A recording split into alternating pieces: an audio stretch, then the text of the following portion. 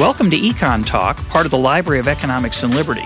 I'm your host, Russ Roberts of George Mason University and Stanford University's Hoover Institution. Our website is econtalk.org, where you can subscribe, find other episodes, comment on this podcast, and find links and other information related to today's conversation. Our email address is mail@econtalk.org. We'd love to hear from you. Today is July 17th, and my guest is Paul Graham, essayist, programmer, and programming language designer. He's the author of, among other books, Hackers and Painters, and a partner in the Y Combinator. Paul, welcome to Econ Talk. Oh, thank you. Let's start with the Y Combinator. Tell us what that is. It's a venture capital firm, but what's different about it, and why did you get involved in it?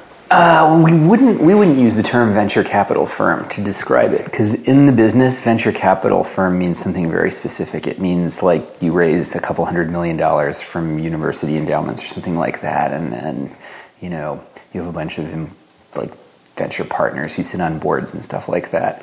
What we do is seed funding, and there's not really any name for us yet, because what we do is sort of new, and I'm actually glad. I have encouraged there to be no name for us, because what that means is whenever anybody starts some kind of new thing copying us, the only way they can describe it is to mention us. That's true. Right? So they have to say Y Combinator-like thing, right? Sure. Whereas if there were a general noun for it, they could just say a new blank. That's true. Right. So I'm happy that there's no name for what we are.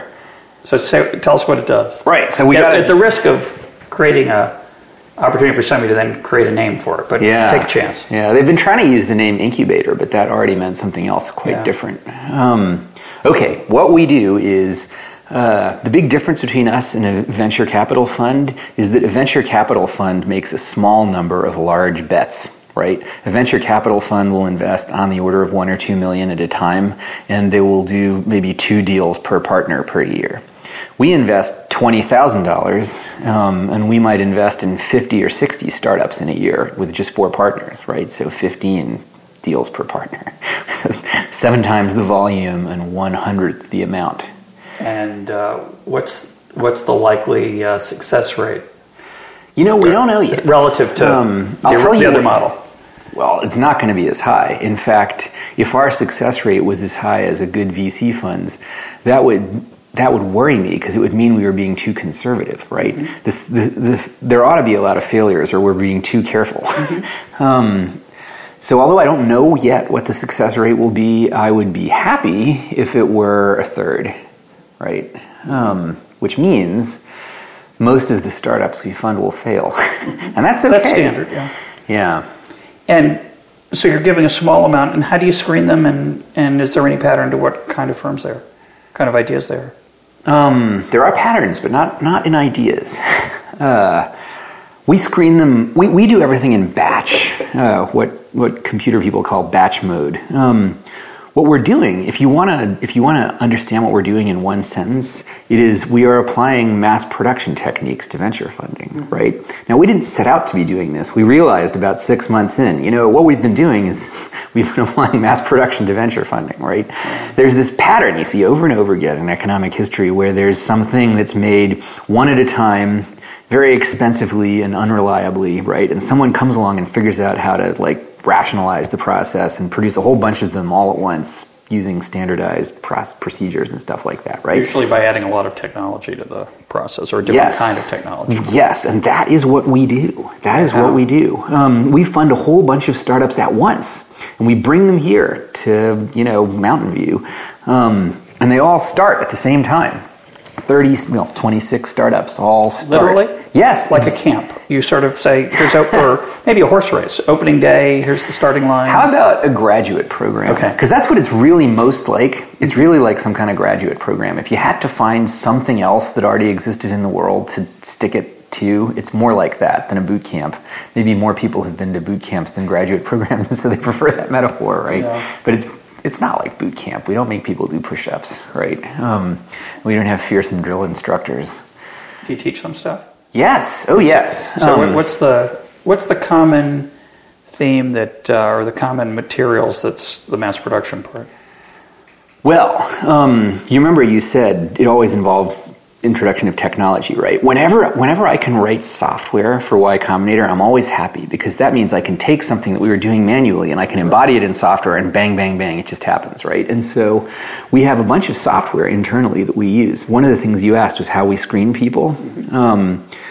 We get many hundreds of applications for every batch. We do 2 batches a year, one starting in June and one in January, right? And every time we get like hundreds and hundreds of applications. We might actually get 1,000 for this next batch because we were getting close to 1,000 last time.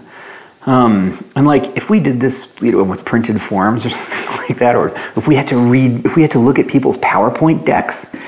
We couldn't look at 1,000 PowerPoint decks. We just couldn't do it, right? And well, you could, but you'd have to add a lot of people, and then you'd have to monitor the people, make sure they were giving you good advice. Right. I mean, when I say we, the Y Combinator partners, there's only 4 of us, right? We have to read all these things ourselves. And we have other things to do, like Robert's a professor at MIT. So what we do is we have an application form. We're not going to look at anybody's PowerPoint presentations. We have an application form. Everybody fills out the same questions. And then we have software online that we use to blow through these applications and read them quickly and rank them and grade them and look at the top ones. The ones that do best in the application form, we invite to meet us in person. We have interviews in this next batch. The interviews will be the weekend of November 20th through 22nd, right? And we will talk to maybe 60 startups in one weekend, 20 a day, right? We talk to them for 10 minutes each, and we decide whether to fund them or not after 10 minutes. Because that's what you have to do. Right. Elevator pitch with a tall building. Well, no, actually. We don't like it when people pitch us. We don't have time to be pitched. Right? What we do is we ask them questions. Right. We just ask them questions. They walk in and sit down, and we start asking questions. And we just ask questions for 10 minutes. Do all 4 of you participate in each interview? Or do you yes. They come in, and it's sort of like a court martial. Right? Yeah. It's 4 of us sitting there, and they come in and sit down. And we try and encourage them not to be nervous, actually, but I think the situation inevitably makes them nervous. But, It would. Yeah. That's like graduate school. Yeah. I hate it that it makes people nervous, actually. Not just because I sympathize with them, but because it makes the interviews so much harder. And less fun, by the way. We're trying to ask these guys questions, and they're like stumbling over their words, right? We just want to get the information out of them. If they're nervous, it makes it go worse. Yeah. So we try as much as we can to calm everybody down and be very friendly, but they're nervous regardless. How long have you been doing it? 4 years. We started the summer of 2005. So this summer's batch is the 9th batch of startups. And how's the first batch doing?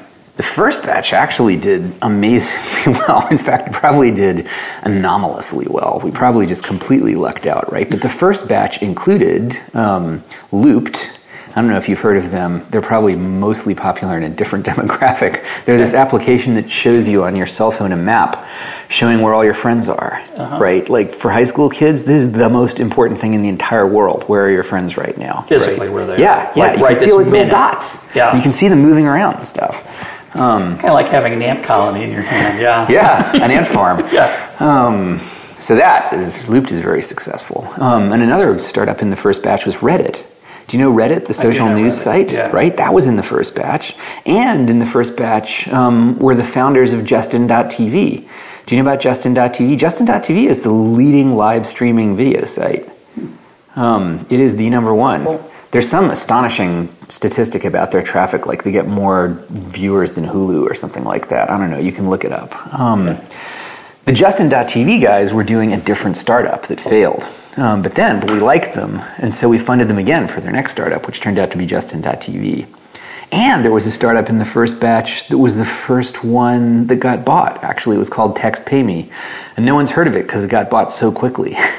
It got bought like almost instantly out of that batch. But I interrupted you before. So you bring these guys in, you interview them, and then you say yes. Okay, to the first then tell me what happens after that. Okay, I'll just blow through it. They all apply online. You got 10 minutes or I'm going to cut you off. Yeah. Right, okay, so they apply online.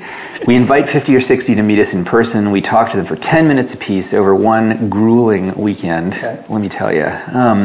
That evening, we tell everybody yes or no. At the end of the weekend, the ones we said yes to come back and we explain some basic stuff. And then we tell them, show up here in Mountain View in either January or June, depending on which one it is, right? And thought about doing a TV show, by the way?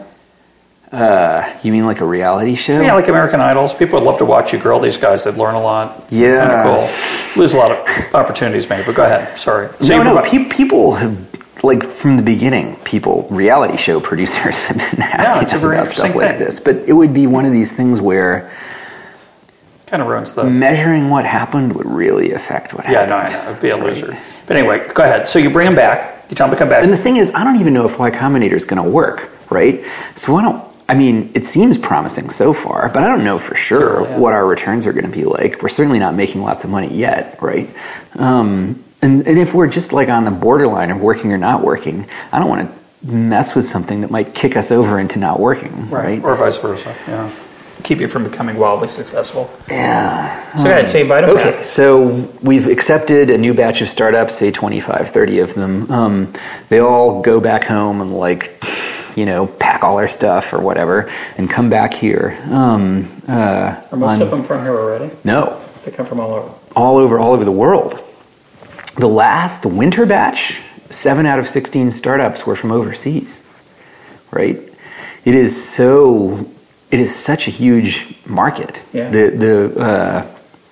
The sort of seed funding market. That's one big thing that people don't understand. They do not understand that the seed funding market isn't regional. They think, I'm going to start the Y Combinator of, St. Louis or something like that.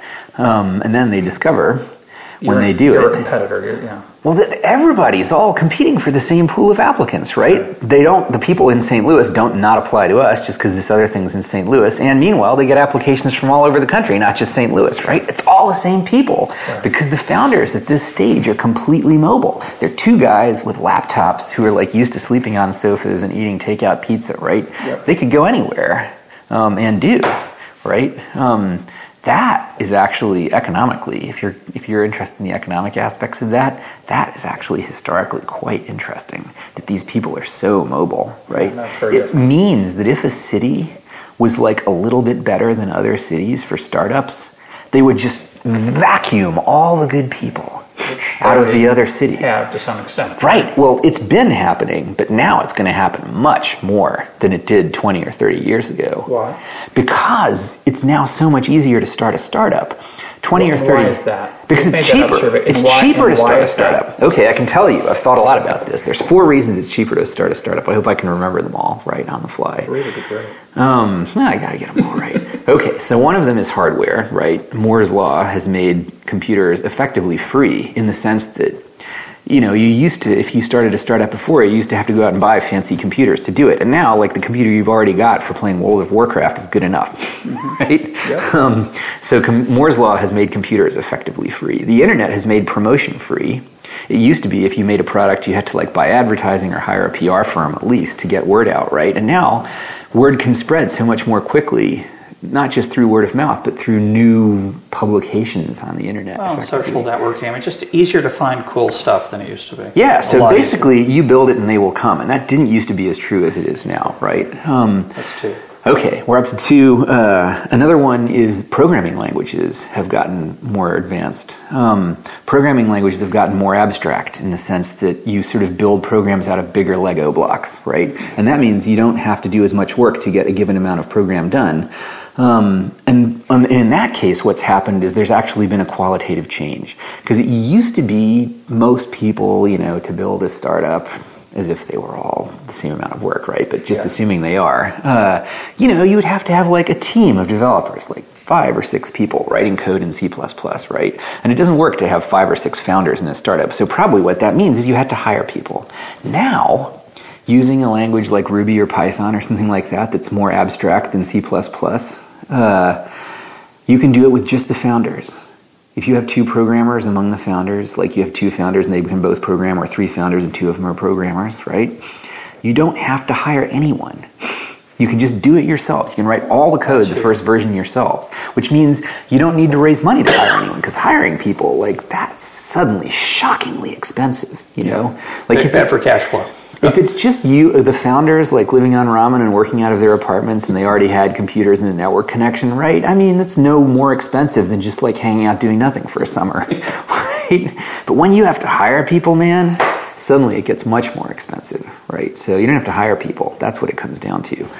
That's 3 out of 4, but there's another one. But anyway, the main point is it's gotten cheaper, and I forgot why we were interested in that. But there was. Well, that's why there are so many more startups, right? The reason there are so many more startups and the mobility of them. That was what was important too. Yes, well, they're mobile. They're mobile for the just 2 guys same reason that there are so many, right? When it's very cheap to start a startup, what that means is anyone can do it, right? Like back in the days when a startup meant like a hardware company, and you had to raise money to build an actual factory. Right. The only people, you needed millions of dollars to do this, and to get those millions of dollars, you had to be plausible. You had to be old and well-dressed and have this long list of publications, and maybe you could be a complete useless fraud, but as long as you looked plausible, you could raise this money. Now, anybody who wants to do it can. Doesn't cost anything. Doesn't cost anything more than just hanging out for a summer anyway, right? And so what that means is there's this huge, much larger pool of people, and there's much more variation in it, actually. I mean, if reward is proportionate to risk, then the fact that people can do so many more risky ideas than they used to be able to ought to mean the technology will now progress faster, right? Pull of the right hand, you have a better shot maybe at getting some people out of the right hand tail, right? The highest return people, as you expand the pool, you're always going to lop off the losers anyway. So volume is going to be very important. Yeah. Just pure numbers is going to be a good thing. And you see it already, like the 2 hottest startups right now, Facebook and Google, right? If you still count Google as a startup. And both of them were so risky when they first started that venture capitalists wouldn't hear of it. They both initially had to raise money from angels because VCs told them both no. Explain the distinction between VCs and angels. VCs invest large amounts of other people's money, and angels invest smaller amounts of their own money, right? So Ron Conway is a famous angel. In fact, he angel invested in both Google and Facebook. Now, why would it be that angels? I think the common guess would be that when you're investing other people's money, you could be riskier rather than when you're investing your own money. Oh, no, it's the other way around. Right, so explain why that is. VCs have to worry. If they invest in a startup that sucks but looks plausible, like the guys are famous and old and responsible looking, then if the startup tanks, they can say to the people whose money they were investing, but look, it looked so solid. Everybody else, these guys were eminent. Yeah. They had all this good press, right? Whereas if they invest in some 19-year-old with some wacko idea and it tanks, all their limited partners will be saying, how could you invest in this 19-year-old with this stupid idea? And then what are they going to say, right? Whereas an angel can just go with his gut, right? Also, angels tend to be a different kind of person. Angels are very often people who were startup founders themselves. That was where they got the money to do angel investing, right? Whereas VCs rarely are startup founders. They're people who've come up through this parallel course of MBAs and stuff, right? This parallel track. A few of them are, and they tend to make really good VCs, but most aren't. Most are money managers. So you were going to say that the 2 hottest, Google and Facebook, were both angel investments? Initially, yeah. Yeah, VCs turned them down. Those founders were not old guys with long track records and resumes. And the ideas seemed wacko, right?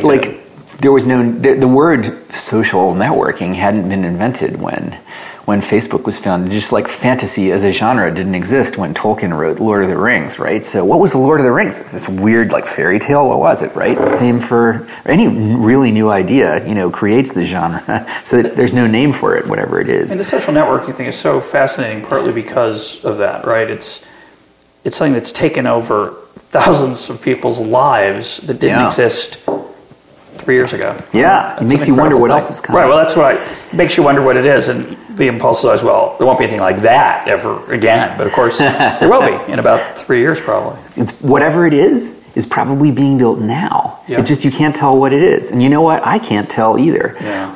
I remember you asked me much earlier, if there were any patterns in ideas, right? And there was a line in The Saint. TV show. Yeah, the TV show The Saint, where Roger Moore. I would recommend The Saint, actually. You'll have a new respect for Roger Moore. He's not just like the bad Bond. He was great in The Saint. There's a line where someone says, you're disappointed by me, or something like that. And he goes, I'm never disappointed by anything. Basically, he's learned he's never surprised by anything anymore, right? And I've learned that too, because we've now funded 144 startups, right? And even before that, like practically everybody I knew was a startup founder at some point or other, right? So I have seen so much stuff happen, and I've been surprised so many times by people who seemed super promising and produced nothing, and other people who seemed lame and produced amazing stuff. Yeah. At this point, I just sit back and watch things happening. Cool. You know, I mean, there are things I look for, but not certain kinds of ideas. You're not trying to anticipate the next big thing. No, by definition, you can't. Yeah. Right? By definition, you can't. If it's a really good idea, then, you know, it'll seem kind of stupid. That's what's cool about capitalism. It should be cool about it anyway. Yeah. So I pulled you off track again. Just imagine if you had to do central planning for this. Right. I've just said, here I am, I'm at the heart of this, and I have an explicit policy of not even trying to plan. If I even tried to think ahead about types of projects anyway, right? It would only dilute my thinking with crap. Yeah. You know, you see, there's this story in Europe where the French and German governments are cooperating to make some kind of Google. They're going to spend $100 million making their own Google. And it's so stupid, right? That was a good idea in 1997. Yeah, they missed it. They missed it. Yeah. That window closed, didn't I think? Well, if they want to have a Google of France, it shouldn't be a search engine, right? It should be something else. What should it be? Well, let's think. What was Google? What Google was something that at the time looked like a stupid idea to most people, proposed by a bunch of outsiders, right? What are the odds that some government project is going to end up working on a stupid idea of the type proposed by outsiders, you know? Worse than average, worse than random. Sure. No, it's a beautiful example of, this the Hayekian idea of trial and error is where progress comes from. It's not centrally planned. It's planned by individuals many of whom fail, and the market weeds them out, and we move forward. Well, in fact, the way we advise startups to operate is to do this individually on a per startup basis too. What we advise, and it's not like some magic secret of ours, this is pretty much standard procedure with web apps. We tell people, release something as soon as you possibly can, because the point of releasing is to start learning from your users what you should have actually been building, right? Yeah. So you release something as soon as you have anything that's good enough that even 10 people would care. And then you watch really carefully what those 10 people do, and that's when you start actually building your product, whatever it is. Yeah, no, we had a conversation with Marby Day about how information goes up rather than down in the American economy in lots of places. The creators of the products learn from the users. It's a wonderful form of R&D. There's nothing better than to have sort of sophisticated users, right? And conversely, it's dangerous to build a product for giant corporations or, God help you, for the Defense Department, because then the stupidity of your customer will make you stupid. Affect you, yeah. Right? You want to build a product. You want to build a product for clever, impoverished outsiders. Right. Right? Hoping there's enough people somewhat like them with their tastes out there to sell to. Well, the point is the clever, impoverished outsiders are leaders. They're harbingers, in the medieval symbol, almost by definition when it comes to technology, right? They're sophisticated and they're cheap, so they're looking for something new and less expensive and better, and they're willing to switch, right? They're not just driven by inertia like large corporations. Okay, so you bring these folks in. Okay. So we bring these folks in, and then for 3 months, we work intensively with them to get something that they can demo to the next round of investors. We describe ourselves as first gear. Venture funding actually tends to operate in sort of several separate levels, like gears, right? And it's rare for people to participate in multiple levels. So this is the incubator-ish kind of flavor. That's the word people like to apply. Well, it has there's an embryo, a fetus, whatever. It's going to grow and. Well, the reason the word incubator doesn't apply is because what it always used to mean back in the internet bubble, when this term first started to be used, is that all the startups work on your premises. Right, under your. You have some big building and all the startups work there, and I think that's actually a terrible idea. It makes the startups. Think. Well, also it makes the startups feel like employees, right? Which is bad, yeah. Very often, if you think of very successful startups, they all have these stories about what things were like in their first office when they were working out of the garage, and they were working until 2 o'clock in the morning and surrounded by pizza boxes, and they were like, in this garage with this washing machine that they would turn on to keep warm when it got cold or some crap like that, right? It's not a coincidence. It's good for the startup to be off on their own. They can find space. They can work out of their apartments. Right. Space is not the hard part, right? So we don't do that explicitly. But for those 3 months, but they do have to be a little bit nearby. Well, so this is what we do. We have dinner once a week. Okay. They don't live with us, but they come over for dinner. That's nice. Right? Okay. So once they get to use the washing machine. Laundry's very important when you're young. I don't think we have a washer. Okay. But people do use bizarrely large amounts of our infrastructure for various things at various times. It's true. Okay, so we have these dinners once a week, and we invite some expert in startups to speak, usually some famous startup founder, right? And these guys give a talk about, like, how things really work. These talks, I swear, like, maybe 60% of the interesting gossip that I know about Silicon Valley, I have learned in these talks, because they're completely off the record, and these guys, like, they're speaking founder to founder, and they really give you the goods on how things really work. They're just fascinating. Unfortunately, we can never publish them. Right. I mean, if we ever broadcast them, they would just disappear. Right? The speakers would clam up. But boy, the talks are very interesting. Okay, so then at the end of roughly 10 weeks, we have this big event called Demo Day. Which is now a misnomer because it's 2 days. We can't fit everybody in our building all at once anymore. We have this big event, though, called Demo Day, where we invite all the investors in Silicon Valley and the rest of the country. They come in from some other places. And the startups all present to them for 5 minutes apiece, right? That's it. Everything's fast. Everything's efficient. And bang, bang, bang, all 26 startups present, and then that's sort of the beginning of the conversation about raising the next round of money. At the end of 3 months, the dinners stop, but nothing else stops. I have regular office hours. I meet with the startups, and I'm still having office hours with startups we funded 2-3 years ago. So there's the only formal thing that ends after 3 months is the dinners. So there's a formal counseling and mentoring experience that's part of this that might be missing for a lot of other, or no? Oh, yeah. So that's an important part of it. That's a very cool thing. Oh, no, that's what it's mainly about. It's not about the money. Right. It's not about the money. It's about the knowledge.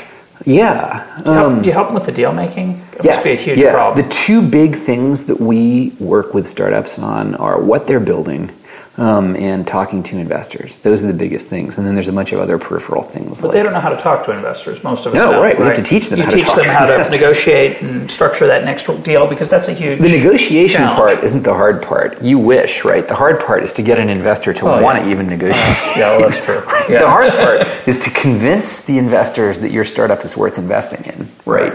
And so that's the main thing we talk to them about. We talk to them about the details of negotiation, too. And what's your share? What do you guys get out of this experience? Equity. Same amount, different amounts, negotiated deal by deal? How do you do that? It varies from 2 to 10%, but on average 6 to 7. Okay. And the common stock, and we get diluted in later rounds just like the founders do. And what do people think of this? The Y Combinator idea? What's your reputation? I think it's good, and I'll tell you one sign that I have that it's good is that when people are applying to us, I feel confident telling them that they can just pick any Y Combinator funded startup and ask them what they think of us. Right? If I thought there were a significant number of people who didn't like us, I would feel nervous about doing that. Yeah. So either our reputation is good or I'm deluded. But I think it's good. Uh-huh. I would be horrified if it wasn't, because in this kind of business, your reputation is everything. So let's turn to the times we live in. 2 issues.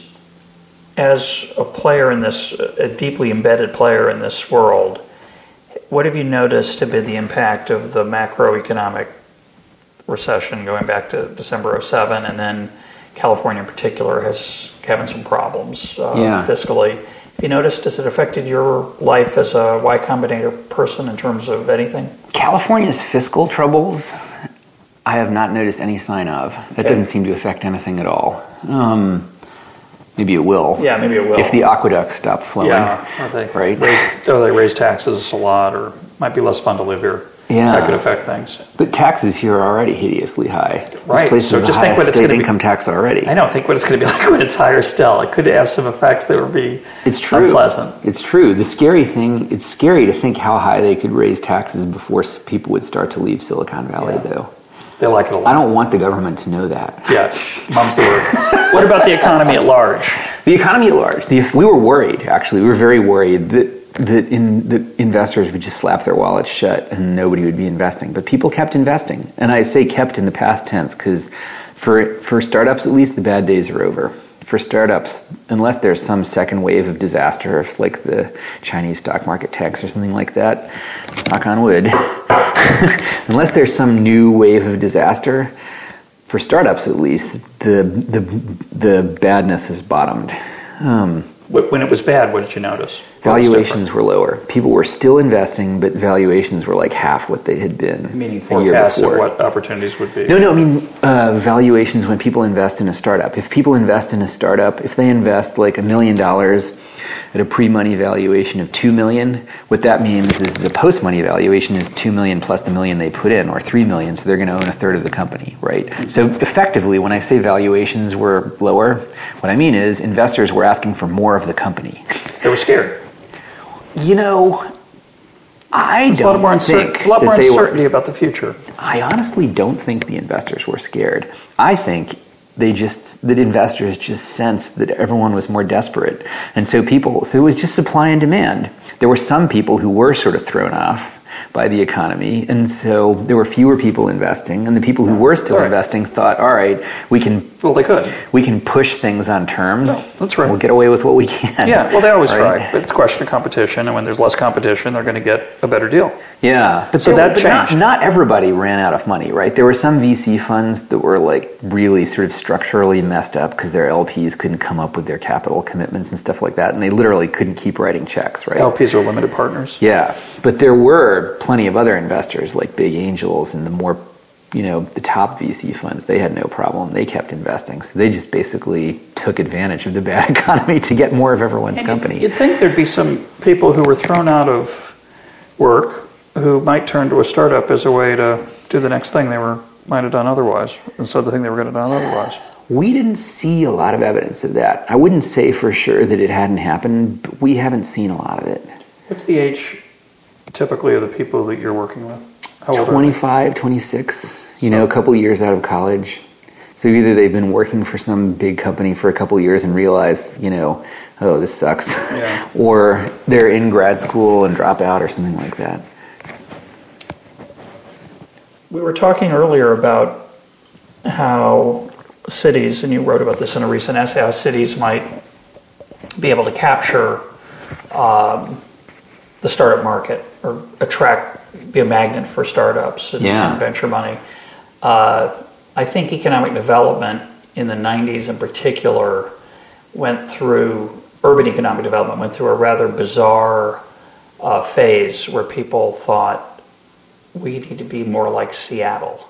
And it's interesting. Well, for most U.S. cities, that would be a good thing. Right, it would be, except you can't get there from here is the problem. So, for example, you mentioned St. Louis earlier as a possible place to start a competitor for the Y Combinator. I used to be at Washington University in St. Louis, and the city of St. Louis thought, well, we're a lot like Seattle.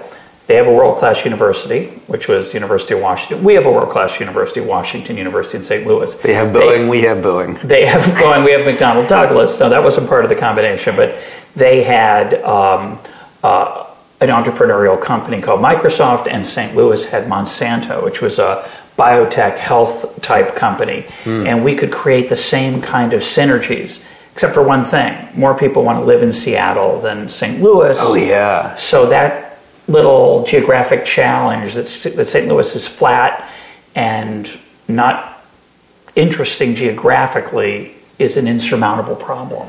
It's an interesting question if flatness is an insurmountable problem. You mean literally topographical Yeah, flatness? no, it's boring. It's visually boring, St. Louis. It's like, it's a lovely city. I raised 4 kids there for a long time, and we had a great time there. And I don't want any of our listeners to think that St. Louis is a bad place. I liked living there a lot, and it's an unappreciated city for many things. But as a place for 22-year-olds and 18-year-olds and 27-year-olds to build a life, it's not as attractive as Seattle or Silicon Valley or Boston or Austin, Texas. Or Portland. Or Portland, Oregon. So they're going to always have that inherent advantage. Yeah. And so the road to development isn't to try to say we're going to become, and by the way, one of the ways that the city worked to create this entrepreneurial startup culture was they funded a lot of incubators, which I'm sure did terribly, the kind we were talking about earlier, public-private partnerships. It's the same kind of strange idea. The same idea is the following. It's the kind of thing politicians like. They love it. They can have some ribbon-cutting ceremony. Photo op. There's We some opened kind the of new actual building high-tech involved, right? incubator where we've got T1 lines was a big thing, and we have a lab for again, economies of scale. Whereas if you look at all our startups, they're not even working in our space. They're all working in some kitchen of some rented apartment in Mountain View with a bunch of pizza boxes lying around. It's bizarre. That's what startups really look like, right? No, Larry and Sergey in their garage. Yeah, no, it's a bizarre idea. It didn't. I suspect it didn't turn out very well. Although there's some fine biotech research coming out of Washington University, and Monsanto's done some extraordinary things. But biotech is a completely different world. Right. Biotech versus like software and web services, they call them both startups, but there's the structure of how things work is so different, right? Biotech, it really is about commercializing research. You have some guy who's the principal investigator who's like the lead guy. You get patents, you know regulatory who the guy stuff. is. It's all, there's so much less risk, and it costs so much more money. No, there's less risk. I mean, your chances are not like 1 in 10, right? I mean, you know who to back. You know if someone's gonna make the next new heart drug or something like that, you can probably narrow it down to 20 people, right? Yeah, I don't know. And that is way not true for whoever's going to make the next Google. I think there's I don't know. Anyway, it's an interesting question. I literally don't know. But back to what we were talking about, which was this sort of interesting geographical role that cities and regions and areas play in innovation in America.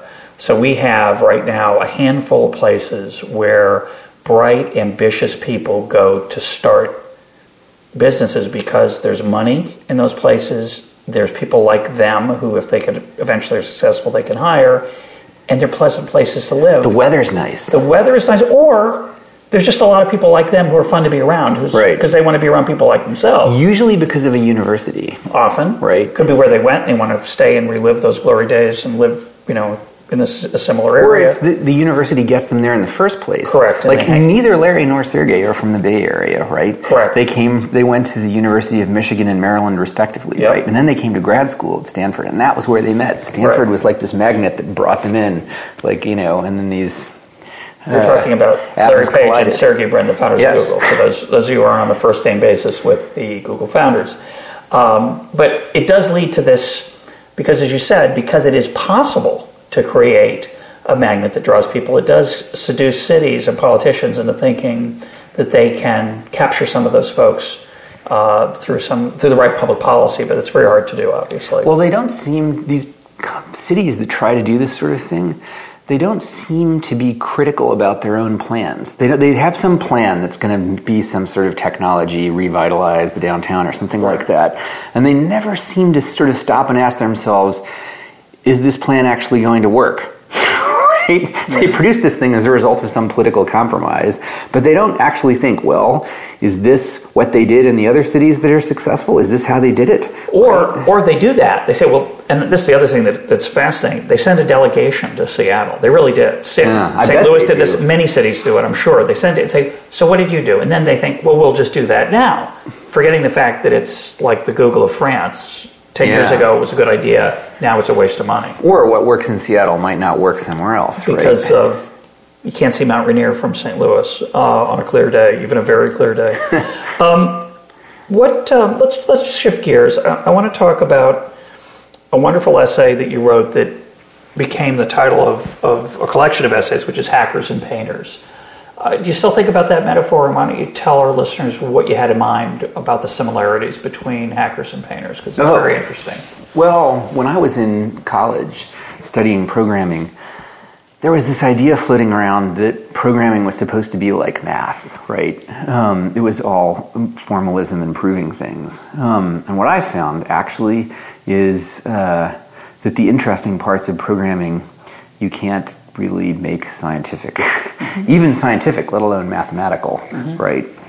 People wish you could. It would make great research papers if you could. And they call it computer science. Yeah, well, everything's science.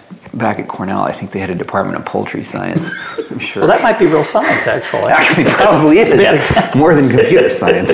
Probably a bunch of angry chicken farmers show up at my door now.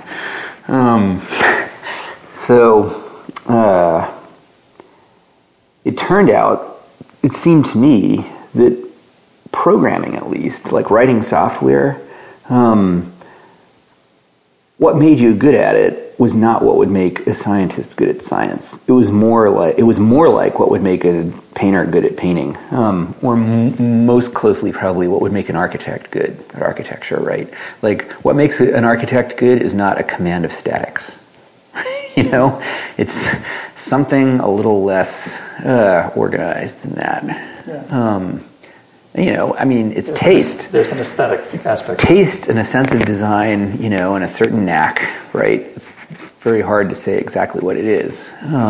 But, people write whole books about what makes good artists good. But I had studied painting at one point, and I found that hacking and painting had a lot in common. Like, you were trying to make stuff, right? And so, the people who make stuff, right, are really all have much more in common with one another than, regardless of what sort of vertical silo of the world they're in, right? There's this sort of horizontal brotherhood of people who make stuff, right? And that they might not have realized it, but the programmers and painters were next door neighbors. Yeah, It's interesting. So you studied painting. Did it, other than making the observation that they have something in common, did you find that studying painting and painting itself made you a better hacker? Well, I find that I can look at a hex color and know what it's going to look like. I suppose in HTML you express colors in hexadecimal numbers in base 16, right? The RGB components, and when HTML came along, I could look at these colors and guess roughly what they would look like. A pleasant benefit. That's the most literal example. Actually, though, a lot of what makes web startups succeed is to have a sense of design. So I learned, what a good design sense is from studying this kind of thing. And also, our model for cheapness is the artist's model for cheapness, right? Like, artists manage to live cheaply in a way that's not squalid, right? Like people who are poor but uneducated tend to live a sort of caricature of rich people's lives. They have the same kind of things, but if you look up close, they're like made out of plastic and, tawdry, and it's just grim, right? Whereas an artist will say, I'm not even going to try to live like that. I'll just live in an industrial space. I'm not even going to live in a fake mansion, right? I'll just rent a loft, right? Manufacturing space, and I'll just paint everything white. It'll be super cheap and cheery, and I'll put some cool, bright colored things on the wall, right? And that's what we do with startups. We tell people, don't even try to do, a tawdry, fake imitation of, Microsoft. Just, work out of your apartment, but make your software really good, right? That's an interesting question.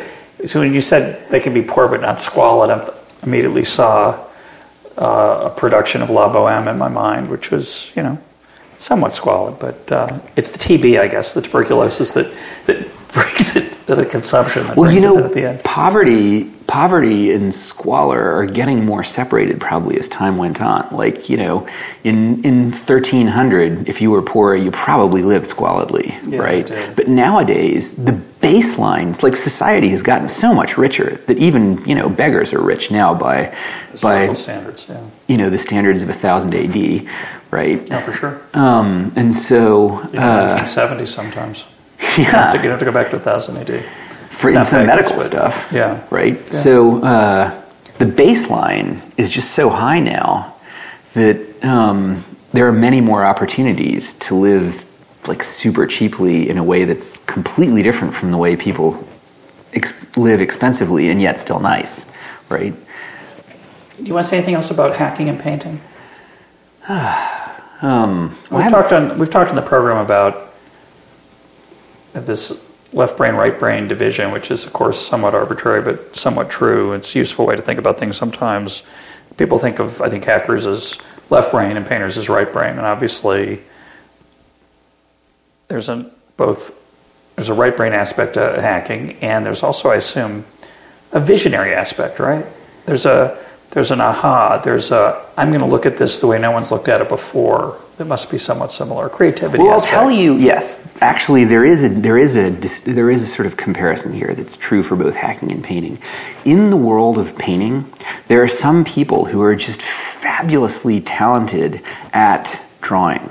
They can sit down, these are like the kids who could draw in high school, right? At age 15, they can sit down, with a pencil and just sit down in front of you and like, wow, look, it looks just like me, right?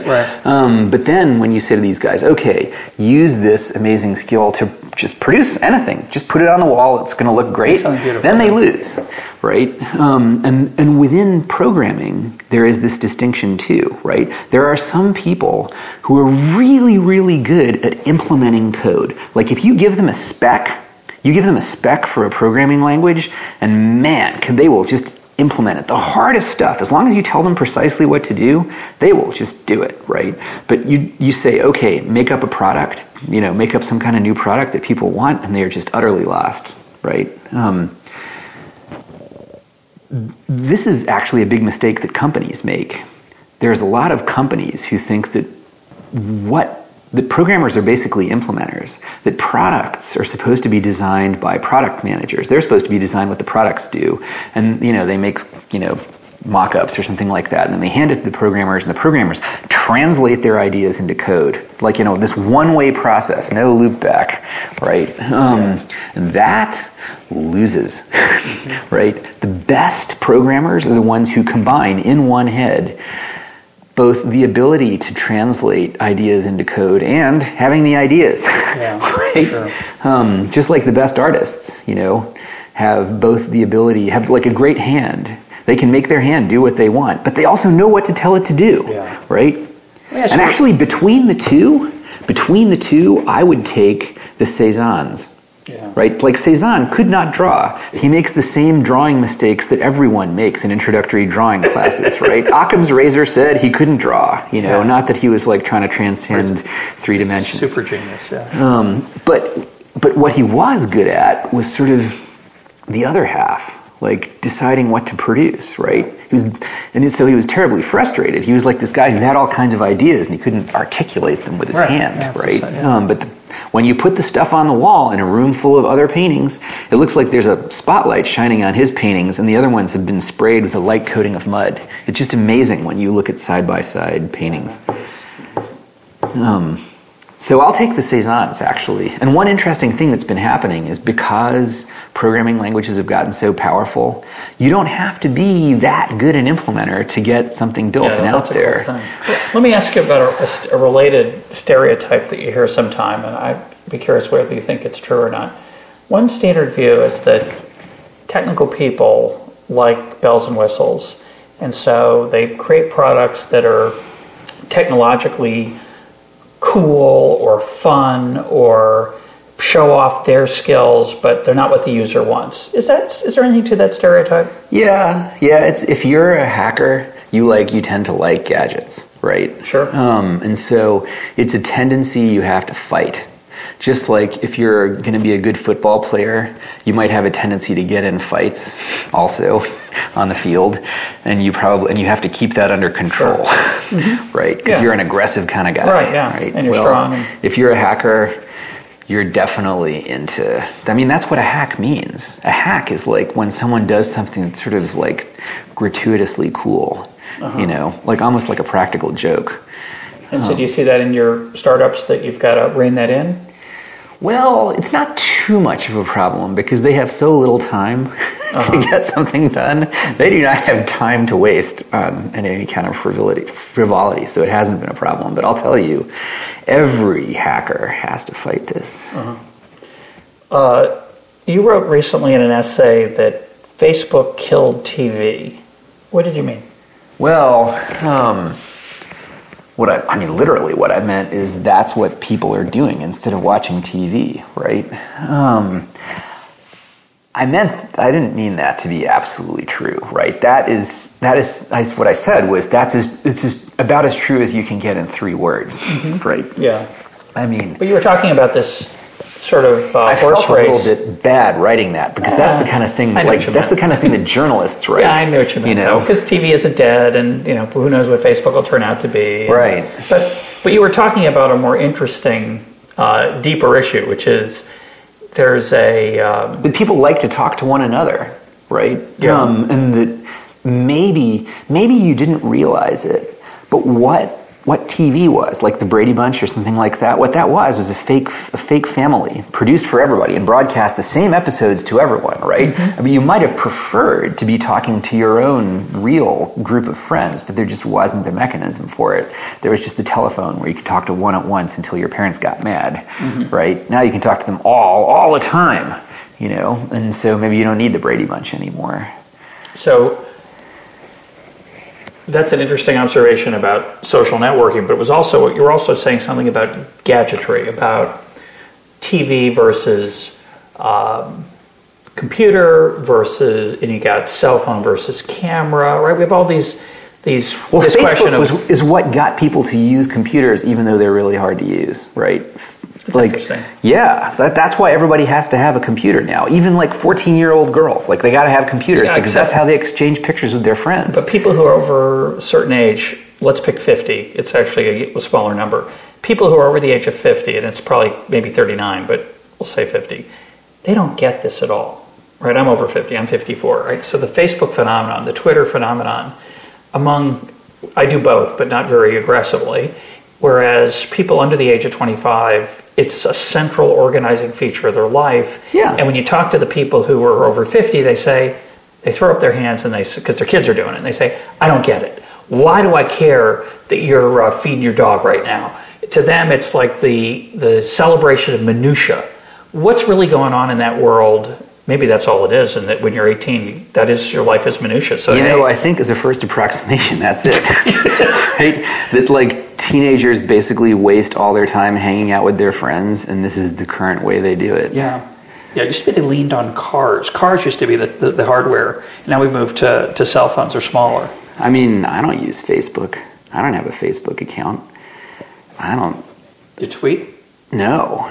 I mean, I tried blogging. I think you're missing out, evidently. People seem to enjoy it a great deal. I don't want to be... I already have enough distractions. Yeah, no, it's a big distraction. I look at these things and they just seem like a time sink, right? I need less time sinks, not more. Right, but that's a feature, not a bug, right? For a certain demographic. Not for me. Right. Not for I you. mean, if it's the new TV, that means I should avoid it, because I certainly avoided the old TV. Right? I kicked that habit at age 15, and now it has snuck back into my computer through the internet, right? It's true. It's like someone stuck a television in my typewriter. Right? But I was asked, that's a nice metaphor, but when you said something strange, you said, that's why you have to have a TV. That's why you have to have a computer now. Whereas for people over a certain age, in my experience, people over 70, say 70 plus, many of them have no cell phone. Many of them don't use not many of them. Some of them still don't use email, or they certainly don't use it regularly. But Twitter and Facebook, these social networking experiences. I mean, it's not just over 70, it's over 50. And those folks don't need a computer for those things because they don't do that stuff. Yeah, sure. Right? It's the younger people who, quote, have to have a computer now or a cell phone. So the interesting question is, whether it's the younger people because these things are for young people, or whether it's the younger people because the younger people are using the new technology and will, 30 years from now, that's the question. Are there going to be a bunch of 70-year-old Facebook users, right? What do you think? Honestly don't know. Yeah. I honestly don't know. I mean, I feel like most people like to waste a lot of their time at most ages, right? If you're rich, in a wealthy society. If you can afford to. Yeah. Actually, poor societies spend a lot of time hanging around chatting too. That's true. They're just hungry while they're doing it. Yeah, that's well said. So, I would guess, yes. I would guess that, the reason 70-year-olds don't do it is because their peers don't do it, right? Yeah, but there's another problem there, which is this is what I find fascinating. My dad is 78, and he uses the computer, right? He's an emailer. He does lots of things, but lots of things are hard for him because the technology is moving quickly, and he's 78. And he didn't grow up with it. He didn't grow up with it. But our kids, my kids, they're going to have grown up with it. But there's a new thing coming along that they won't have grown up with, and they're going to end up I'm going to end up like my dad, and so are they. The interesting thing is, if technology keeps changing faster and faster, people will be younger and younger when they're left behind. Yeah, right? That's what I'm thinking, right? Yeah. So maybe there will come a time when 30-year-olds are left behind because 18-year-olds are doing the new thing. They've got the embedded cell phone in the nasal passage, and then right. Well, we're almost out of time. Let me ask you about two more things before we stop. Why do you think the U.S. has such a vibrant startup culture? And I'd like your thoughts on how immigration as a source of ideas affects the startup market. Well, actually, those are both the same question. Partly, a lot of the reason the United States has such a vibrant startup culture is because there are so many immigrants. Yeah. Immigrants start startups. Yeah. Right. Disproportionately so. There was some statistic that something like more than half of the IPO startups were founded by immigrants. Right. Having an open door might be our best economic policy. Oh yeah. To smart people at least. Yes. I think to not absolutely. smart people as well. I think just generally, but in your experience, have you noticed it? Oh God, yes. I would say the single biggest problem that kills startups that we fund is visa problems. Interesting. People from overseas who get kicked out of the United States, can't come back, can't raise money because the investors at home suck, right? And they can't reach the investors here anymore. Mm-hmm. It's like the government's working as hard as it can to keep people from coming here and making the economy better. Yeah, well, that's an interesting political problem. You wrote a commencement address for high school students. It wasn't a commencement address. It was just a talk. You were going to give a talk at a high school. Yeah. But you ended up not giving the talk because they disinvited you, I think. Well, what happened was some student wanted to invite me or something like that, but then they didn't get permission to do it. But I was given the impression that I was, so I wrote this whole thing, right? So I thought, well, I've written this thing. I can't actually give it, so I might as well put it online. And it's a lovely essay. Thank you. It has some very good advice for surviving high school and adolescence generally. And if you'd like to share any of that advice as we close, I'd like to hear it because I thought it was wonderful. Well, the main thing I remember saying was that you should treat high school as a day job. That I didn't realize when I was in high school. They told me, this is what I did. And I thought, well, my father goes off to his job, designing nuclear plants, right? And my job is to go be in school, and I'm supposed to do what they tell me, and I'm good if I do well at that, right? Better your grades, the better you've succeeded. Yeah, and you have to do this because if you do badly, you won't get into college. Yep. Right? You won't get into a good college. And I realize now, looking back, that really, functionally, what high school really was a holding pen. And so, what do you do in that situation? Well, basically, welcome to the real world, right? Because even in the real world, plenty of people have to spend a lot of their time doing stuff they don't want to do. And what do? Well, you realize you have to be in charge of deciding what you're really going to do, what's going to be your real life that people are going to judge you based on. And so actually high school isn't so bad from that point of view, right? Compared to someone who is out in the working world, 25 years old and wants to be a painter or a poet or something unremunerative like that, right? And has to work all day as a waiter. Right. High school is actually a pretty good gig. Yeah. You have a great deal of free time. Yep. The work is not demanding at all. You could even get away with doing your real work at school, and like if there were sympathetic teachers, they'd probably let you do it. I mean, it's a sweet deal, right? If you look at it that way. It's like, as long as you're in prison, you might as well, like, you know, learn to be a great chess player or something. Yeah, no, there you go. It's a bit harsh, but there's some truth to it. I always find it striking how I went to a very high reputation public high school. I went to high school in Lexington, Massachusetts. Oh, really? Yes. Good reputation as a public school. And I went to Lexington High School. And I went to a high school with a really good reputation for football. Well, you'd think that would make a difference, but maybe not. I find it fascinating how little I remember of my high school experience. That just could be the nature of our brains, right? Well, every day is the same. What you remember is change. That's part of it. But it was rather unremarkable. And that doesn't mean I didn't learn anything, right? But it's striking how little I can remember that I learned out of the immense number of hours that was spent in the classroom. And if you compare it to college, you remember much more. Much more, although college is also, there's quite a bit of unremembered stuff there. I have a handful of classes that I remember vividly, and I can list many, many things that I mentally can point to.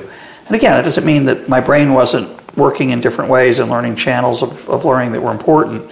But I find it fascinating how little of it occurred in high school that I can remember. I don't know if that's... At a good college, at least? I mean, you remember classes, right? You don't remember classes from high school. You're in class, but you don't take classes, right? You never say, gosh, that 10th grade English class was... Mr. Mulcairn did a good job. I don't want anyone to think my 10th grade English class wasn't good. But it's not the class you remember, it's the teacher. Yeah, and I know what you mean. Well, it's a big handicap when you have to read the Scarlet Letter. You know, that kind of takes some of the fun out of it automatically. Why do we do that to people? It's such a boring book. I actually wrote an essay about why high school students are forced to read. Yeah, that's a nice essay too. These books. There's a lot. It's interesting. You have a lot of deep insights into those. The challenge of that experience. When I was in high school, I remember thinking one day, I'm going to tell people about this. And the web didn't even exist then. Yeah. I didn't think I was going to publish essays online. I didn't know how I was going to do it. But I remember thinking, it was like someone, in some prison camp remembering it all. Yeah, Solzhenitsyn burying his manuscript or hoping he can get it out. My guest today has been Paul Graham. Paul, thanks for being part of Econ Talk. Thank you.